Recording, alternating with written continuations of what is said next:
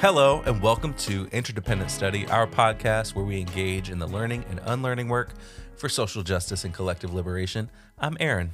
And I'm Damien. Thank you so much for joining us today. For those new to our podcast, Interdependent Study is meant to be a space and community for folks who believe in and want to do the work of social justice. Each week, we bring something new to the table and discuss our thoughts and feelings about it through the lenses of who we are and where we can go for a more just society. We want Interdependent Study to be a space where we're always learning with one another. And Damien, you are up this week. Yes, sir. What are you bringing to the table today? Absolutely. All right. So today I have brought an article to the table, this here table that we are sitting at, for us to talk about. Excellent. Good. The article is called Democrats Can't Be Counted On to Stop the MAGA Right, So Socialists Are Stepping Up. It was written by Christian Hernandez, who is the chair of the National Political Committee as part of Democratic Socialists of America, which is the largest socialist organization in the country. I'm sure we might talk about that organization a little bit today at some point. Probably. But this piece was actually published back on November 17th. Happy birthday, Dad. In the aftermath of the midterm elections by our friends over at In These Times magazine.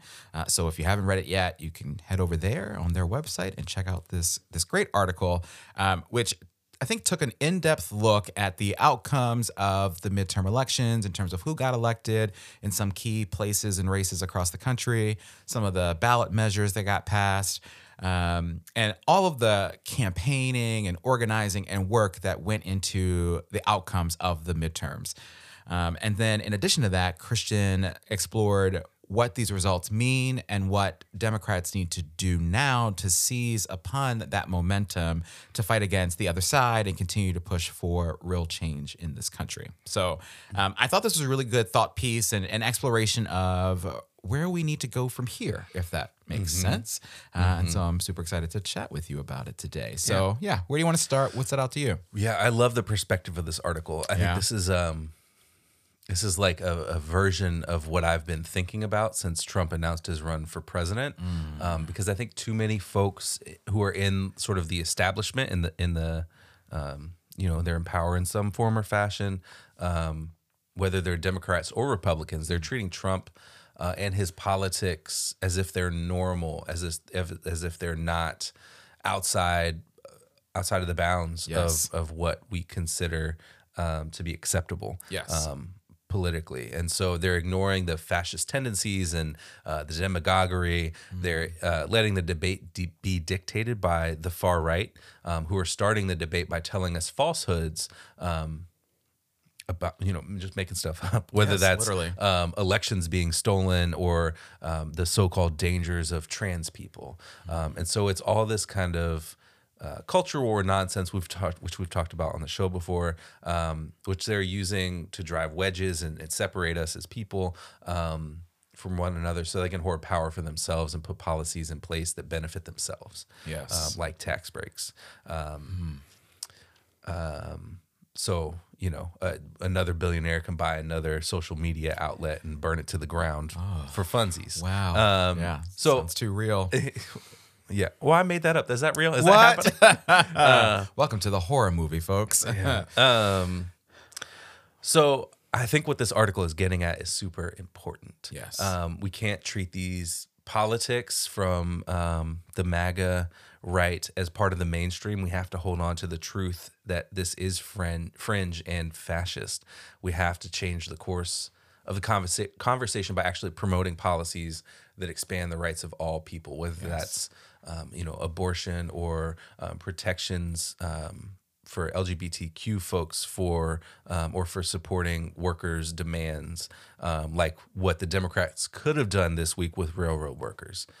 So that's the piece for me, or where I kind of wanted to start. Like, I just think the article is so good and points to this kind of a trend, I guess, that we're seeing. Absolutely. Right. And great tie-in and connection to what we're seeing literally right now with the railroad workers. Say that 10 times fast. And I think you're right, and she does a great job in thinking about and getting us to think about and pointing out the need to push against, right? Not just having treat these politics as not part of the mainstream, and as you say, the truth as fringe and fascist, but right, pushing against these individuals, right, and who they are and what they stand for. Absolutely, yeah. There's so much that was powerful and great about this piece and her perspective, and I think one of the things that stood out to me is just how much it seems like our elections are always such a fight and a battleground because of that divisiveness that is just so pervasive in our politics, right? Like, she talked about the threats and the attacks on our democracy in this piece. And, it made me think about all the conversations we've had here about democracy and our elections and the ways in which issues of social justice and collective liberation have been such a focal point for these attacks, right? Like, and people's humanity, as you mentioned, right? And so I appreciated Christian Hernandez's thoughts around what's needed in response to what we're seeing. And so one of the quotes that I pulled was this. She says, "It is the job of socialists to oppose this threat while also resisting other attacks on the integrity of democratic elections. We need to actively build out a mass base and broad coalitions that can fight back and protect our wins. This kind of organizing, collective working class self-defense, is the only long-term solution to rising fascism, and it's found in union halls, in workplaces, in schools, in social movements, and in moments of mass mobilization. We grow our power by strengthening working class institutions outside of election cycles to rebuild civic life and trust with our neighbors." Yeah. I mean, like, spot on, right? Yeah. I mean, think about the ways that, like, political campaigns, the amount of money we're spending on political campaigns, like, wouldn't matter if we had these kind of working class institutions outside of the election cycle, right? Like, Absolutely. Like,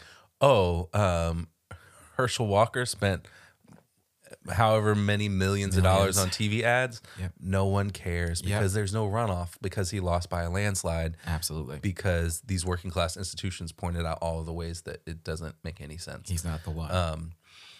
So yeah, I love that quote. Thanks for pulling that out. Absolutely.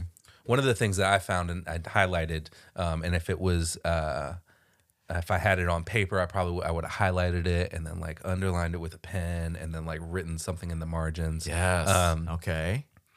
When people feel isolated and powerless, social movement groups must advance policy at the local and state level that centers working class interests to show what a difference these policies can make in people's lives. For example, our chapters in Washington, D.C., Illinois, and Maine engaged in hard-fought campaigns to win ballot initiatives mandating a more dignified minimum wage for tipped workers, protecting workers' rights to collectively bargain, and expanding tenant protections, respectively. Alongside sustained organizing, these wins can help rebuild confidence in political alternatives and provide a pathway to bring more working people into the larger fight against capitalism. Amazing. And I think this is spot on for a few reasons. The first is that social movement groups are where we're, I think, most frequently seeing policy advances. Yes.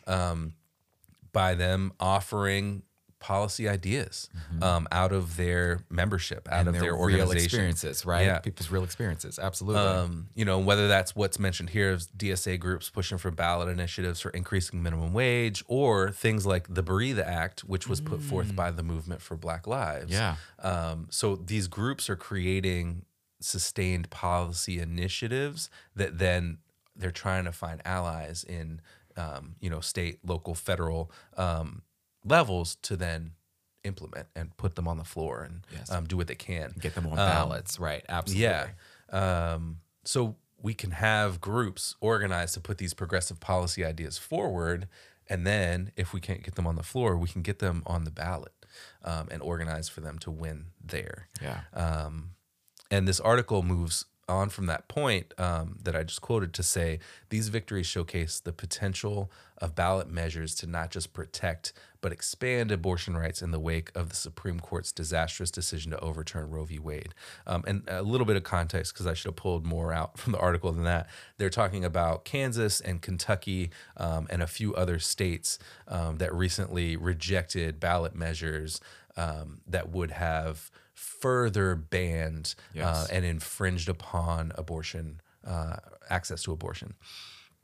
And so the point is, like, these are solid victories, and maybe we can do what the right has been doing by putting these things on ballots the other way, where we're now protecting, right? And some of those things won this past cycle too. Yes.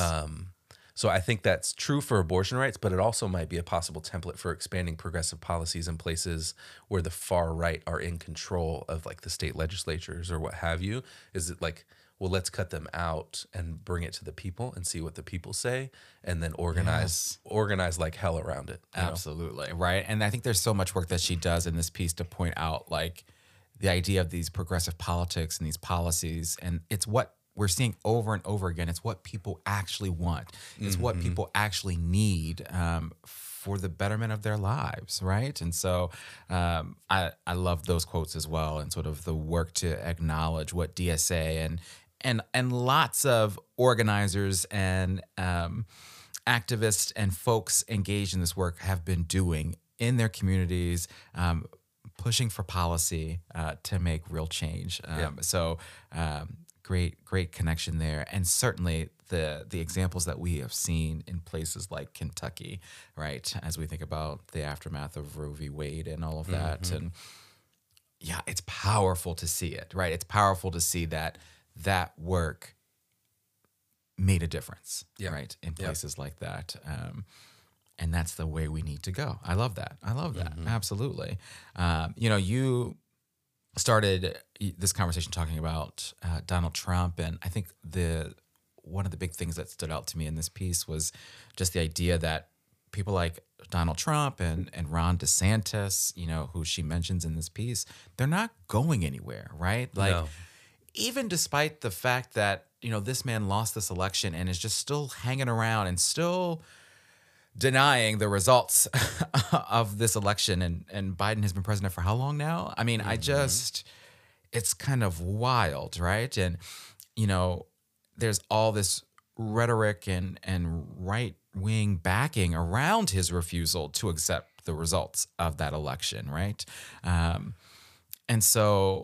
we've seen that in so many other elections in so many other places across the country, not just, the presidential election. So one of the things I pulled out, and one of the points that Christian Hernandez makes here, is that Democrats have to recognize that when this is the kind of stuff that's happening, right? You have to realize, and I'm quoting her here, that things won't simply return to normal. Yep. Right. And that's so true, right? Because we're seeing it. We're seeing that that's the case. It's not going anywhere, right? And so how do we pursue strategies and organizing that will actually work, right? How are we listening to real people and the voters that, as I sort of said at the top of this, like, are supporting more progressive policies and candidates? And we need more of that, right? Because there's so much at stake now, right? Yeah, there is. I think that has felt like one of the weird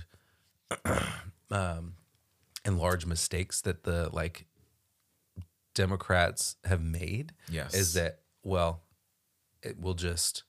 keep on keeping on. Yeah. We're going to do what we do, not effectively.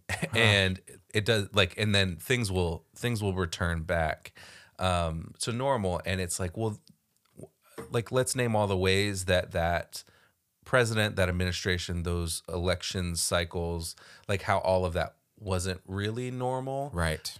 And, it's, and then what do we do to, like, respond to those things in the way that it was normal? Because there has to be some kind of, like, there has to be accountability for being outside of the bounds of, like, what's acceptable in a system. And so far there haven't really been. Absolutely. Any.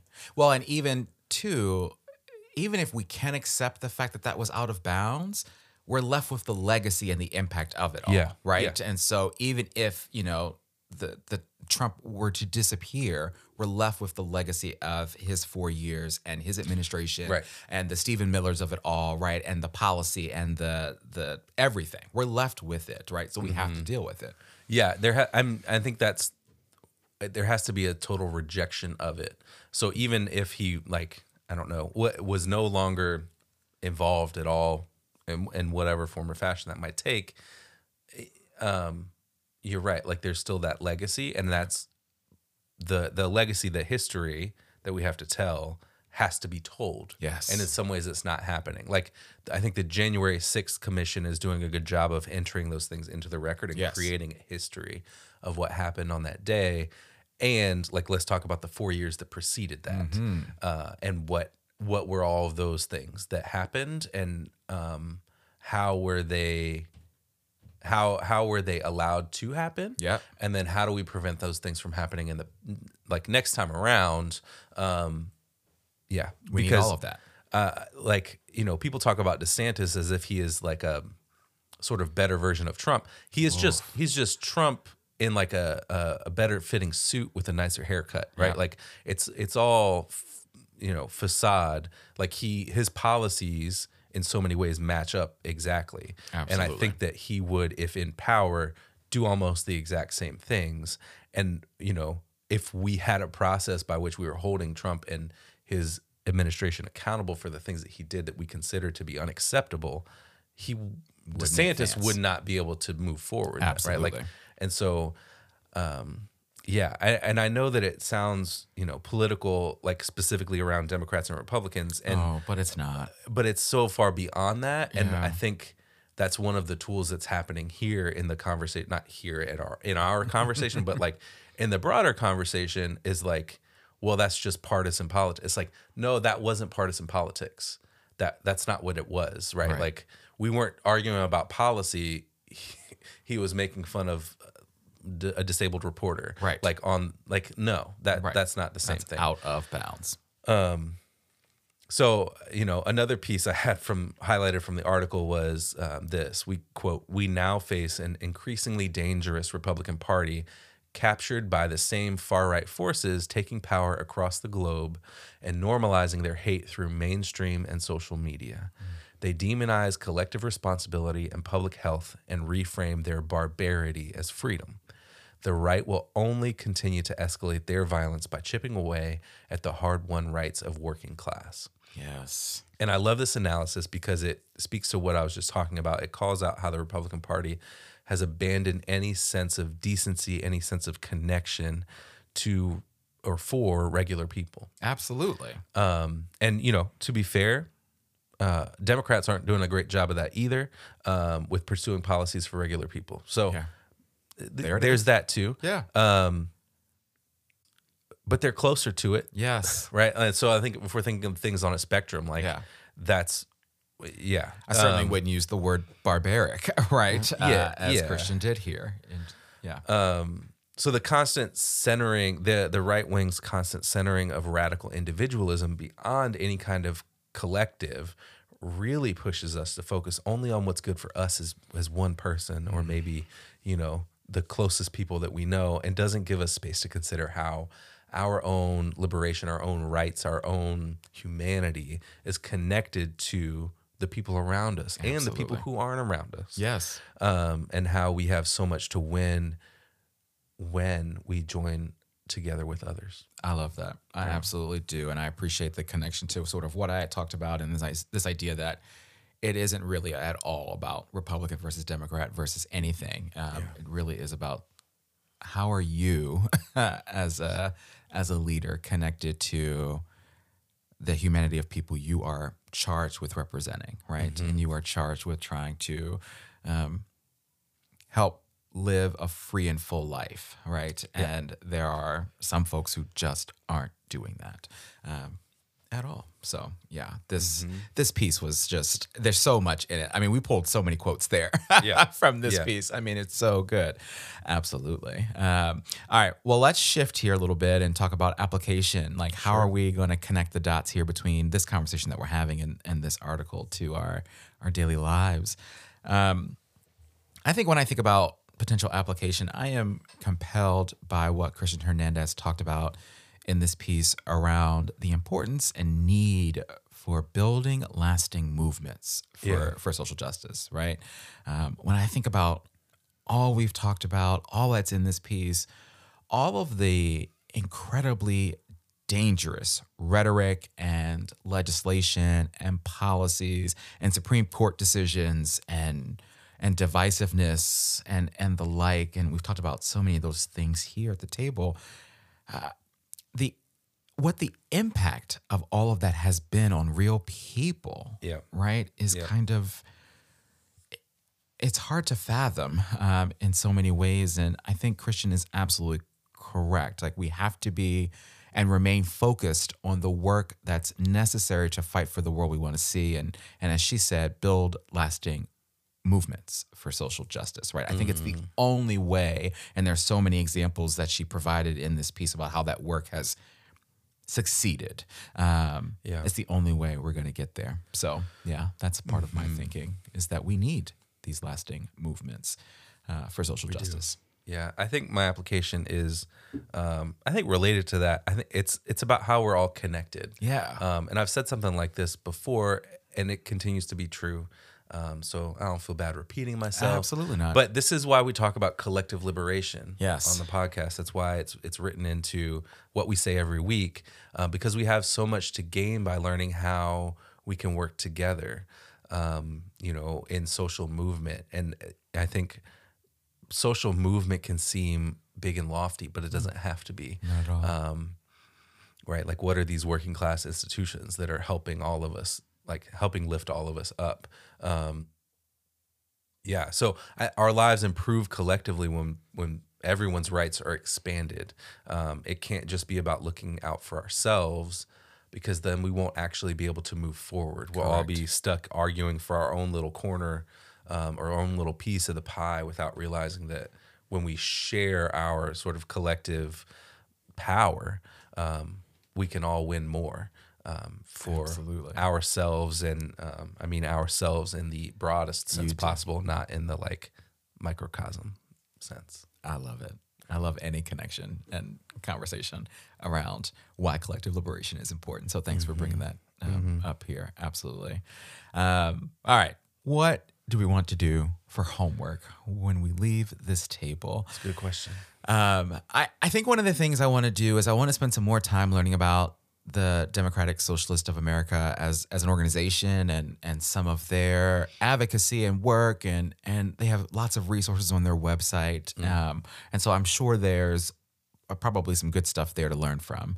And so I want to spend some time doing that. The other thing I've been thinking about, especially as it was mentioned a lot in this piece, is just to spend some more time diving into and learning more about workers' rights issues, right? And collective bargaining issues and labor unions and these sort of connected issues and movements. I think there's, and I'm naming this for myself, I think there's a lot that I don't know about the history and evolution of these issues. Sure. And so I think there's a lot that I can learn here. And certainly there's clear connections to social justice, right? And collective liberation and the issues we talk about and we care about here. So that's some work on a personal level that I want to do. How about you?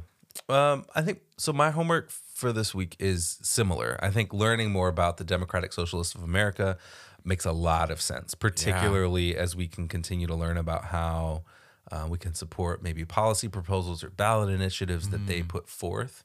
And maybe also pay attention to how they can help push the Democrats to be more progressive. Yeah. I think the other homework that I'll say is related to homework I've said in the past. It's, if we're talking about these working class institutions in our lives that help connect us beyond the election cycle, what do those look like? And how do we get connected to those?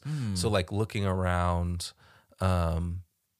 finding organizing homes, so to speak, for yourself, so that you can be engaged and pulled into something between, voting. Yes. Between the election cycles, and find ways to look out for and be in community with and in movement with other people, whether that's in your neighborhood or you join some group online or like what have you. Right. I think that's a key aspect here, beyond just like whatever DSA might be doing. There's a lot of other things happening out in the world around us. That's some good stuff. I love it. Very good. All right, we got some good homework to leave this table with. Very good. And hopefully you do too, listening to us. All right, Aaron. Well, with that, you're up next time in our next episode. Yeah. So what are you going to bring to the table for us? Yeah, so I'm bringing an article from the magazine Mother Jones. Oh, it's nice. called "How the Story of Soccer Became the Story of Everything," and the subtitle is "Oligarchs, Private Equity Moguls, and Petrostates Took Over the Sport and the World." Wow. Yes. And so I thought it was appropriate to talk about this in the context of the World Cup as it's ongoing now as we record this, and the human rights abuses of migrant workers who were employed to build the stadiums for this World Cup, the anti-LGBTQ laws they have on the books in Qatar. So, I think it would be great to read this cover story and reflect on how much soccer has been taken over globally yes. by money, and is driven so much by like the dollar. Yes. Well, and I mean, currency. That's absolutely. I mean, there's so much that's disturbing about how the World Cup came to be in Qatar, and the stories that we've heard along the way to get us to where we are. But I love the idea of this piece, and I have not read it at all, but just the title and the subtitle that you bring. I mean, there's so much about the rich history of soccer and as a sport and its impact on the world that I think there's a lot to learn from this. And as a soccer fan, I'm excited to sort of read this and sort of interrogate what that might mean for us moving forward. So I'm super thrilled. And Mother Jones does some really great work. So super excited about this. Very good. So thanks for bringing that. I'm looking forward to it. And with that, we want to thank you for joining us today and for listening to Interdependent Study. You know what I'm going to ask you to do, but in case you've forgotten, please follow, leave a rating and review, share our podcast with everyone you know, follow us on social media, sign up for our email list to get notified about any new things we've got going on behind the scenes. Yes. Thank you so much for listening. And remember, it's not about us, but it is about us. And we'll talk to you next week.